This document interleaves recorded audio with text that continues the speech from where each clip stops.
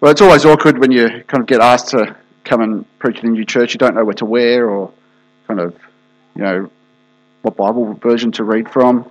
I'm from Australia originally, and you always know in Australia who's preaching because they're wearing a shirt, because it's usually a little bit more casual at times over there. And I do have shoes on this morning, which doesn't always happen. But this morning I'm going to have a look at the story of Jacob. I'm going to be jumping in halfway through the story. So if you don't know the story well, I will backtrack a little bit. But let's start at verse 1 in chapter 28. So Isaac called for Jacob and blessed him and commanded him, "Do not marry a Canaanite woman. Go at once to Padan Aram, to the house of your mother's father, Bethuel. Take a wife for yourself there from among the daughters of Laban, your mother's brother. May God Almighty bless you and make you fruitful and increase your numbers until you become a community of peoples. May he give you and your descendants the blessing given to Abraham, so that you may take possession of the land where you now live as an alien, the land God gave to Abraham." Then Isaac sent Jacob on his way, and he went to Padan Aram, to Laban, son of Bethuel, the Aramean, the brother of Rebekah, who was the mother of Jacob and Esau. Now Esau learned that Isaac had blessed Jacob and had sent him to Padan Aram to take a wife from there, and that when he blessed him, he commanded him, "Do not marry a Canaanite woman," and that Jacob had obeyed his father and mother and had gone to Padan Aram. Esau then realized how displeasing the Canaanite women were to his father Isaac. So he went to Ishmael and married Mahalath, the daughter of Nebaioth, and daughter of Ishmael, son of Abraham, in addition to the wives he already had. Jacob left Beersheba and set out for Haran. When he reached a certain place, he stopped for the night because the sun had set. Taking one of the stones there, he put it under his head and lay down to sleep.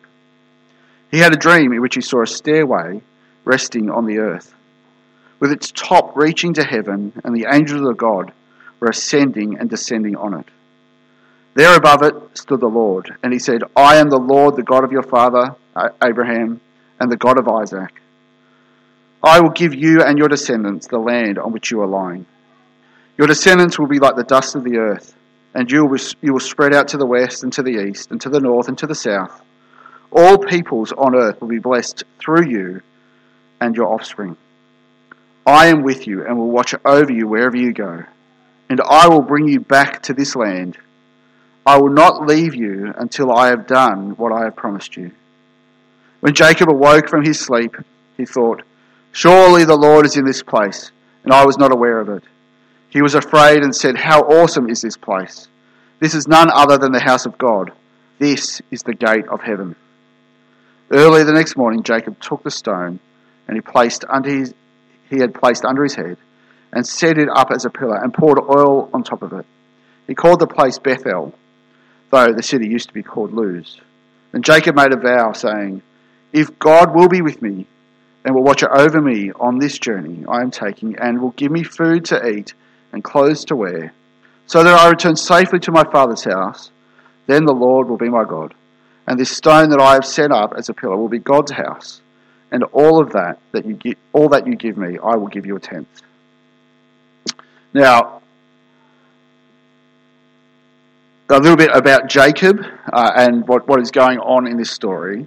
Let's fill you in a little bit. Jacob, some of us will know, he's a twin. His brother Esau is born first, and as Esau is coming out of the womb, Jacob is holding on to his brother's ankle and kind of coming out with him.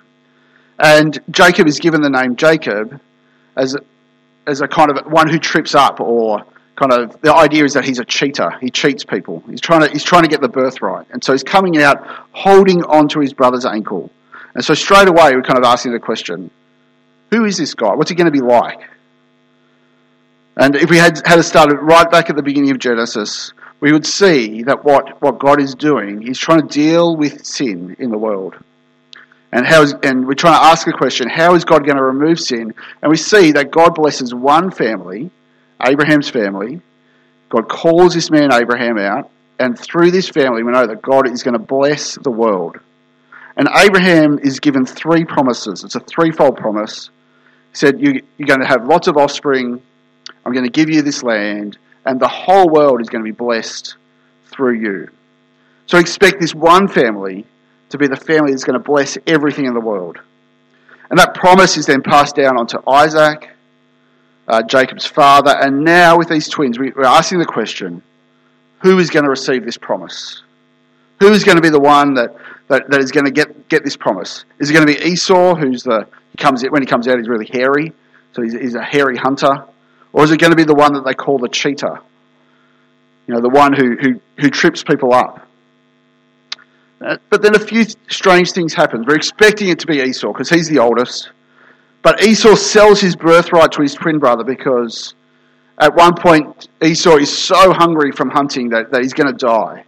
And so he sells his birthright to his brother. What a loving brother. I'll give you some food if you sell me your birthright. Sure. Then later on, at his mother's advice, Jacob tricks his dad into giving him the blessing as well that was reserved for his brother. And we could be like, well, it's only words, it doesn't really matter, kind of God will choose who he wants to choose in terms of the blessing being passed down. And that's right. God doesn't necessarily need people to fulfill his plans. But even earlier on, back in chapter 25, we're given a hint, or we're told who these blessings are going to pass to. Rebecca is told a small prophecy. It says in chapter 25, verse 23, 2 nations are in your womb, and 2 peoples from within you will be separated. One people will be stronger than the other, and the older will serve the younger. She knows who the chosen one is. She knows who the blessings are going to pass through. But the funny thing is that she thinks that she needs to help God along the way, fulfilling his plans. We see that happen the whole way through Genesis. Abraham tries to do it. Sarah, his wife, tries to do it. The whole way they think God needs help in fulfilling the plans. And if we have a look back just a couple of verses, chapter 27, verse 41, we see that Jacob he's just tricked his dad, to get his blessing, and his brother Esau hates him for it. It says this in verse 41. Esau held a grudge against Jacob because of the blessing his father had given him. He said to himself, the days of mourning for my father are near, then I will kill my brother Jacob. When Rebekah was told what her older son Esau had said, she sent for her youngest son Jacob and said to him, your brother Esau is consoling himself with the thought of killing you. Esau is pretty angry. Verse 44, the mum says to Jacob, flee because of Esau's fury. And verse 45, she says it again, flee because of his anger. He's not happy. But he restrains himself because of his dad. He says, I'm going to wait until my dad dies, and then I'm going to kill my brother. It's a kind of a good relationship going on there. He knows his dad's going to die soon, and so he's waiting. He's kind of just biding his time. And I love it in verse 45. Rebecca says, run away so that, and spend some time away so that your brother might forget what you have done. But it was Rebecca's idea in the first place. She's just kind of like, I'm washing my hands of this son. You just go away for a little while, and kind of when you come back, maybe when I'm dead, then you can deal with it. But Rebecca is the one who keeps thinking that she needs to help God along with the plans in helping Jacob get the blessing. Verse 26, she says, I'm disgusted with living because of these Hittite women. If Jacob takes a wife from among the women of this land, the Hittite women like these, my life will not be worth living. She hatches a plan to help Jacob flee from the family. The Hittite women that Rebecca is talking about are Esau's wives. Esau just has taken wives from around them, not from within the family. And Rebecca is kind of not super happy about it. And she plants this seed in Isaac's mind. And Isaac calls Jacob in and blesses him and sends him away. And that's at the beginning of chapter 28. Jacob is a bit of a mummy's boy, and Esau is kind of wants his dad's approval all the time. That's why he goes and marries the granddaughter of Abraham. But we need to notice the blessing that Isaac gives Jacob. In chapter 28, in verses 3 and 4, it says this: "May God Almighty bless you and make you fruitful and increase your numbers until you become a community of peoples. May he give you and your descendants the blessing given to Abraham so that you may take possession of the land you now live as an alien, the land God gave to Abraham." He gives the same blessing that is given to Adam and Eve in the beginning, to be fruitful and to increase. And then he gives the same blessing that is given to Abraham. You know, the same thing, the people, the land, and the blessing. The most unlikable person in the world since Cain has just been given all of the blessings and all of the promises that God can offer. You know, how many movies or books you've ever read or seen that you thought, I really want the bad guy to win? You know, if we ever think that, then usually the bad guy has some redeeming features. We all love a bit of Darth Vader, I know that, but he kind of redeems himself at the end, doesn't he? Even in Star Wars, even in Lord of the Rings, Sauron, just seen as the most evil, greedy person. No one wants that kind of character to win. If you follow cricket, the whole debacle around the Australian cricket team, bring shame on my name. Everyone loves it because the bad guys have lost. The bad guys have been brought low. Everyone in the cricketing world is happy because they've been found out. But Jacob is being presented as this evil, greedy, conniving villain who's just defrauded his brother, who's just lied to his father. He has to run away from his family, otherwise he's going to be killed. The whole family, though, is also being presented as a pretty awful bunch of people. A dad who's a bit, doesn't really know what's going on. His sons just keep on fighting and he doesn't really know what's happening. A mum who's pretty manipulative. A brother who's a hairy brute. And then the twin who just tries to cheat everyone out of everything. Sounds like a storyline from Shortland Street. Not that I'd ever watch anything like that, but they're not being presented as the most favourable kind of family that you would want to ever live in. But Jacob leaves home, and in verse 10 it says that he heads off to Haran. Before it said that he was going to Padan Aram. Haran is probably the same place, just with a different name. But the point is that he is going back to the very place that Abraham, his grandfather, was brought out from.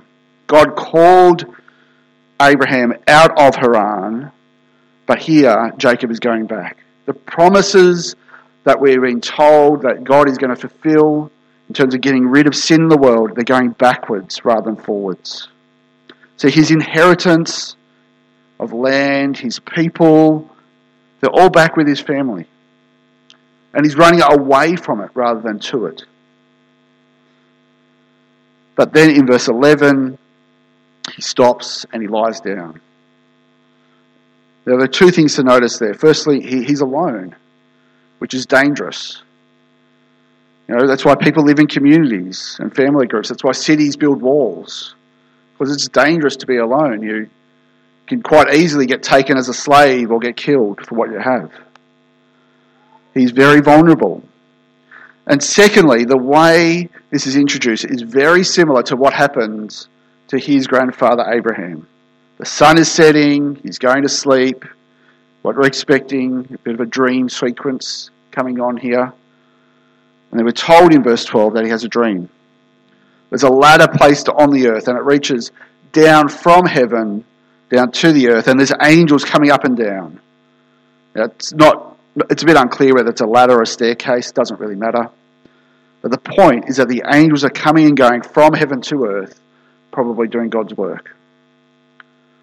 And in verse 13, God speaks to Jacob and he says this: I am the Lord, the God of your father Abraham and the God of Isaac.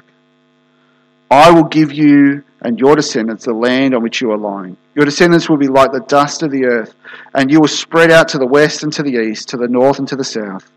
All peoples on earth will be blessed through you and your offspring.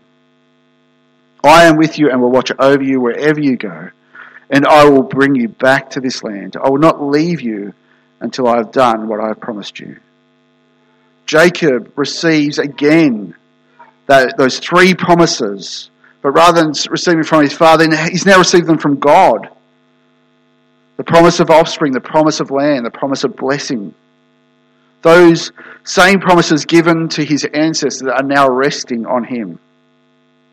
And who has it been given to? Again, he's just the most awful person, running away from his family. God, what on earth are you doing? And if we have a look, these promises are unconditional. God doesn't say, if you obey me, then I'll do these things for you. He just says, this is what I'm going to do for you. They're unconditional. One of my sons, Boaz, and I have been reading Charlie and the Chocolate Factory. And at the end of the Charlie and the Chocolate Factory, when Charlie is given the chocolate factory by Mr. Willy Wonka, sorry if you haven't read it, I just ruined the story for you. But it's in the title anyway, But we found out that the kids who won the golden tickets were actually going through a test of who actually deserved to receive the chocolate factory. Getting the factory was conditional on their character, who deserved it the most. God says to Jacob, I've chosen you and I'm giving you everything. No conditions, no test. Here it is.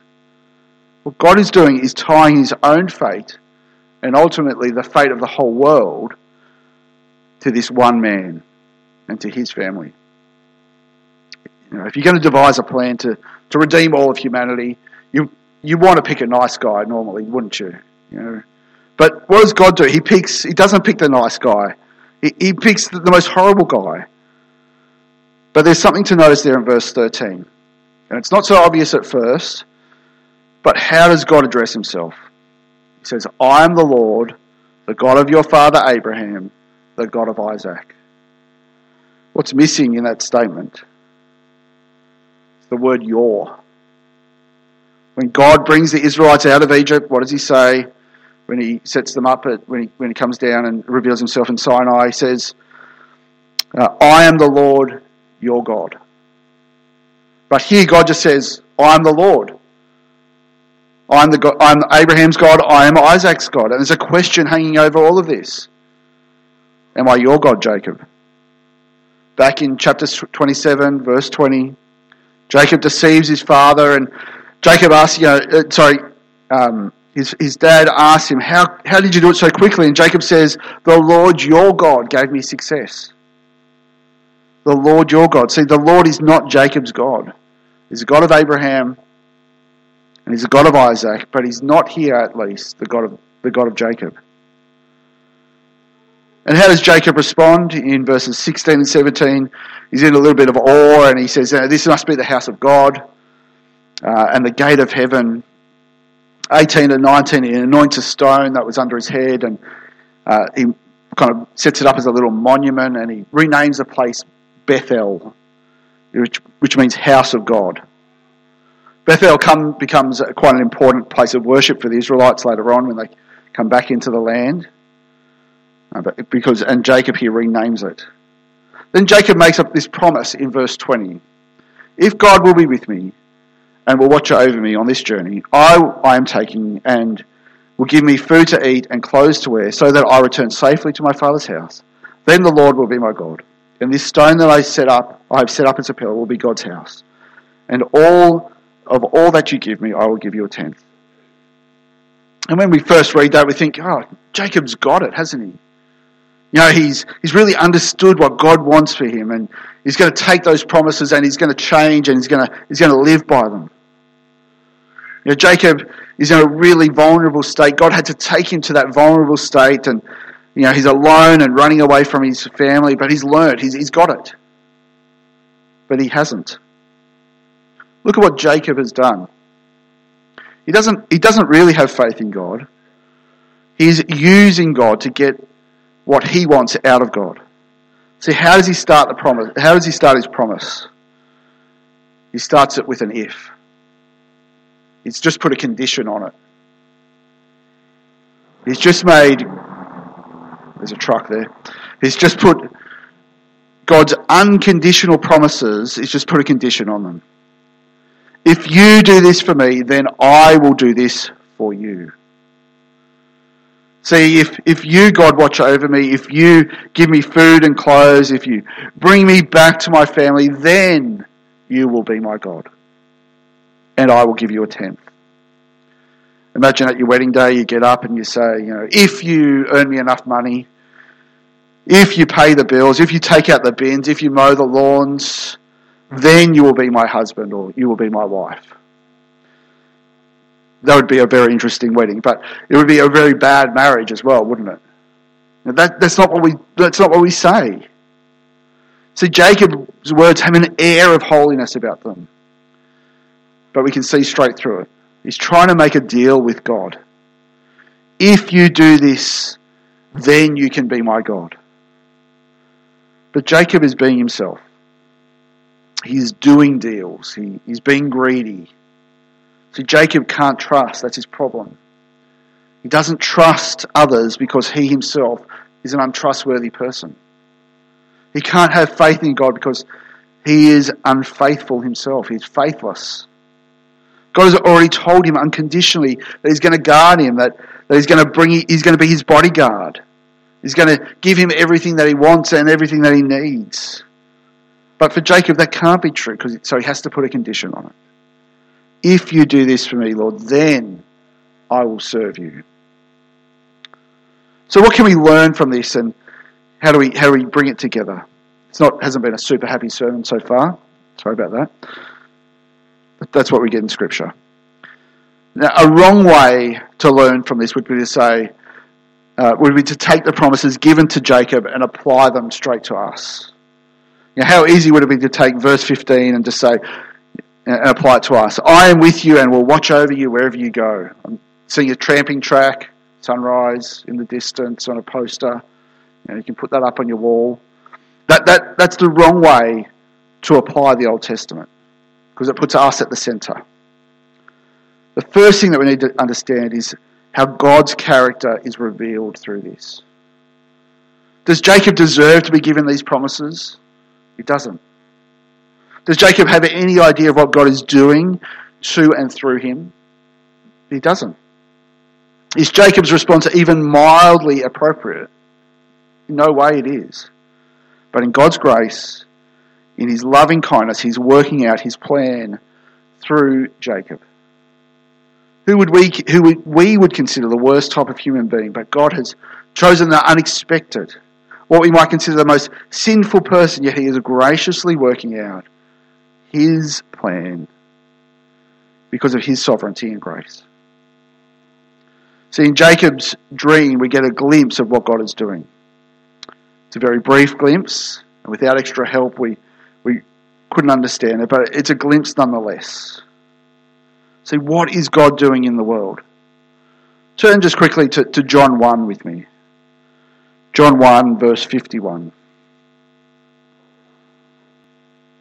And Jesus says this, I tell you the truth. You shall see heaven open and the angels of God ascending and descending on the Son of Man. Jacob was right about the vision. This was a picture of the Bethel, the place of God, as he says there, the gateway to heaven. But Jacob doesn't have all the information. He thought it was a physical location, and that's why he anoints the rock. And he anoints it as a special place. But Jesus in John 1:51 is saying, I am the Bethel. I am the place of God. I am the gateway to heaven. It is me that bridges the divide between heaven and earth. Jesus is both human and divine, and it is only him that can bridge that gap of sin that we have created between God and humans. So Jesus is the place of God. He's the mediator between heaven and earth. Jacob saw it in a dream, and he has a hint of what is going on. He has a hint of how the promises are going to be fulfilled. But Jesus is saying to the disciples there that he's with, I am the one who is anointed to be the connection between God and humans. It's not a physical location like a temple or a holy place, but it's a physical person. But it fits perfectly of what we know about Jesus. At the start of John, we are told that he is the one who was with God and who was God. The one who is coming into the world to dwell with us. In chapter 3 of John, he says, in verse 13, he says, "No one has ever gone into heaven except the one who has come from heaven, the Son of Man." Jacob had a dream about what God was doing, but we are privileged enough to see the reality of that fulfilled. And it isn't some rickety ladder that we can kind of fall off from. It's a living person who stands in heaven, waiting for the time where he will bring heaven to earth and to fulfill his plan for his glory. So that is the hope of the resurrection. That is the hope of the new creation. Jesus unites us with God. And our future hope is that he will bring heaven to earth. And they're some pretty bold claims, aren't they? That there is a God, that he wants to know us, that he has shown himself to us as a real person in Jesus. And those bold claims is what all of Christianity stands on. But what does it mean for us in how we live and how we go out and serve in the world? I think there are two things in particular. Firstly, I think we need to see that God in his mercy and grace took a man like Jacob, not a great guy, and he uses him to bless the world. So God is in the business of taking vile people like that and using them for his glory. In some sense, we need to identify with Jacob. We need to understand that we, just like Jacob, have been so wrapped up in our selfishness and sin that we could never be able to trust God unless he does something spectacular to us. That we are selfish just like Jacob. And we need God to break through with his grace to us. What should have been Jacob's response to God's kind of promises to him when he reveals himself? It should have been humility. He should have just bowed down before God and said, "Lord, I am hopeless. Just like everybody else, I'm undeserving of your favour. I'm vulnerable and afraid. Thank you for showing grace towards me." What does God do? Does he just give him a backhander and say, stop being an idiot? Stop making conditions on me. No, he graciously deals with him. And how about us? How is it that, how have we responded to God's grace in our lives?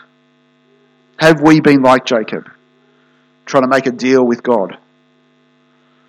Lord God, if you prosper and protect me, then I will serve you. Maybe we can be a bit more subtle than that, not as crude as Jacob is. Maybe we haven't realised that we have tried to make deals with God, but our hearts are often revealed when times of hardship come, when things that seem unfair come upon us, or when we face suffering. At times I've caught myself saying, "Lord, I do all of these things for you. Why are you not looking out for me? Why haven't you pulled through for me? Why is this thing still in my life?" And if you've done the same thing, then we're trying to make a deal with God. We're trying to say to God, "I will only serve you if you look after me." And we all do that. But God, in his grace, disciplines us and works through us in his mercy. The second thing I think that we need to see is that God is calling us to be a part of community, a community that overflows with his grace. The way God acts towards Jacob, I think, is remarkable. He's patient. And he works for his own glory. He lets Jacob be who he is so that he can work through that. Last year I read Rosario Butterfield's book, The Thoughts of an Unlikely Convert. A very good book if you haven't read it. And it's about a professor at Syracuse University. It's autobiography. Her field was queer and feminist studies. She's living in a lesbian relationship. And it's about her journey to faith. It's a brilliant read. But she says this about the church that she started attending. It was a Reformed Presbyterian church. It says, "I am grateful that God brought me to a church that was as strong on teaching as it is on compassion." I'm grateful that God brought me to a church that was as strong on teaching as it is on compassion. And I long for that in my own life. And I long for that for our churches to be like that too. That we are known to be strong in our teaching and on compassion as well. Because that is the type of God we worship. And that is the type of people that God is calling us to be. People who fiercely defend the gospel and the orthodox teaching of Scripture, but compassionate enough to open our lives to the most unlikely of people.